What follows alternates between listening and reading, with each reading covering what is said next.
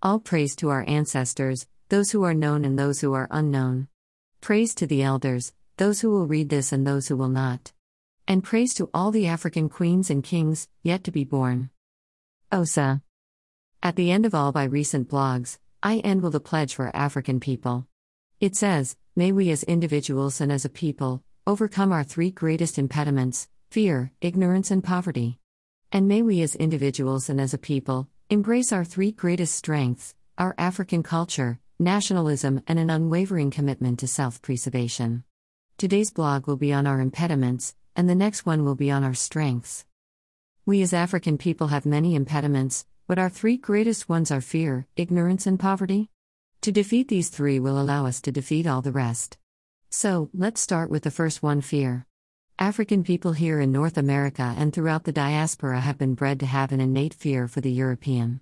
Now let me make it clear that fear of the European is not natural for the original man. It has been baked into our psyche through years, generations and centuries of wicked indoctrination. This is why when a black man or woman has the audacity and temerity to fight, challenge or self-defend against the European, she/he will be made an example of, so not to inspire other Africans to do the same. This is why Colin Ferguson, Dr. Khaled, Malcolm, Nat Turner, Marcus Garvey, Harriet Tubman, Rosa Parks and many others had to be made an example of, because if that strength became the norm, the fragile illusory position of so-called white power would crumble under black nationalism. Absolutely beautiful. Now many people will say, particularly the European and the Negro, why do you keep harping on the past? Why can't we all just move on? So, let me answer this way: there is no such thing as the past. The past is a continuation of the present. African people presently speak English. How the hell did that happen? It is due to the wicked ramifications of the past. How did the African in North America become predominantly Christian? Again, it is because the past is intricately connected to the present. What about that damnable name you wear? Jackson, Culpeper, Smith, Crawford, Bird. What happened to your African name? So, it is a necessity that we continuously study the past to be able to realize the present and future. So, back to the past. When the European enslaved the African and put us in the hulls of ships, it was incumbent that he separated the child from the parent. With the child having no protection, the European was able to indoctrinate the child to believe whatever they said. So, the European can teach the child that they were nothing and came from nothing, and to only trust the European. He was able to inculcate this brutal and wicked indoctrination into the fragile psyche of the African child. When you read the Willie Lynch letter, you will read where the European got a pregnant African woman and made her watch as they castrated and pulled apart the limbs of her man, so when the African child was born, it already had an innate inclination of fear for the white man. Now, you do this for 200 years and it will be seared into the subconscious of the people and will rotate on its own axis for years, even centuries to come. So, fear is a manufactured term and psychosis. It does not exist, we create it through our own vicissitudes of life and frailties. Fear and danger are not synonymous terms. Fear is false, you must take it out of your psyche and be the African you were born to be. Next is ignorance. Now, ignorance does not mean stupid or dumb, it means unaware.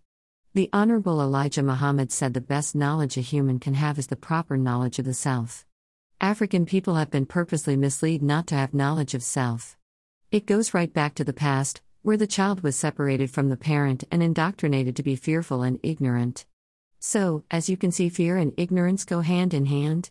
When an African doesn't know the self, they will be fearful and ignorant, while at the same time love their enemy. So, it is incumbent to keep African people ignorant, because this will produce a slave, even in the 21st century. And an ignorant person will lead the self to an untimely death. Also, when you are ignorant of self-knowledge, you will in turn worship your open enemy, and not see divinity in your own self. The ancestor. Last is poverty. Any person that does not have a proper knowledge of the self, will always be in poverty. Now this does not mean if you have a proper knowledge of self that you can't be in poverty, but it does mean that if you do not have a proper knowledge of self, that eventually poverty is where you will find yourself.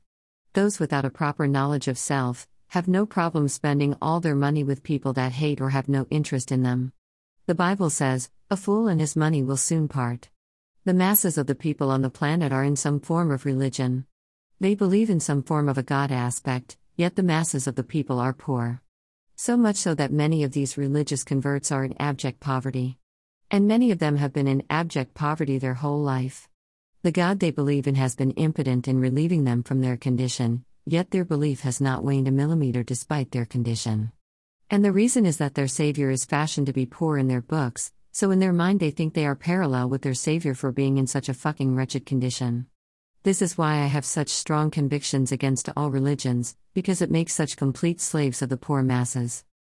Some will say, well, there are many wealthy people that are in religion. Yes, there are, and there is a huge gulf between the two people. Meaning the only relationship with the two is one is taking, and one is giving and being exploited. The masses of African people have been conditioned to believe that poverty equates to divinity. God's son was poor, so there is nothing wrong with me being poor also. There is everything wrong with you being poor, and God cannot and will not help you out of that condition. Poor baby. So, these three conditions, fear, ignorance and poverty, need to be changed in our reality. The only way they can be changed is when the people decide to change their thinking. So, that is why I say may we as individuals and as a people overcome these impediments. The thinking of the individual will change the paradigm of the people. Fear, ignorance and poverty are all an interlinking nexus. If we can overcome one, we can overcome them all. Osa.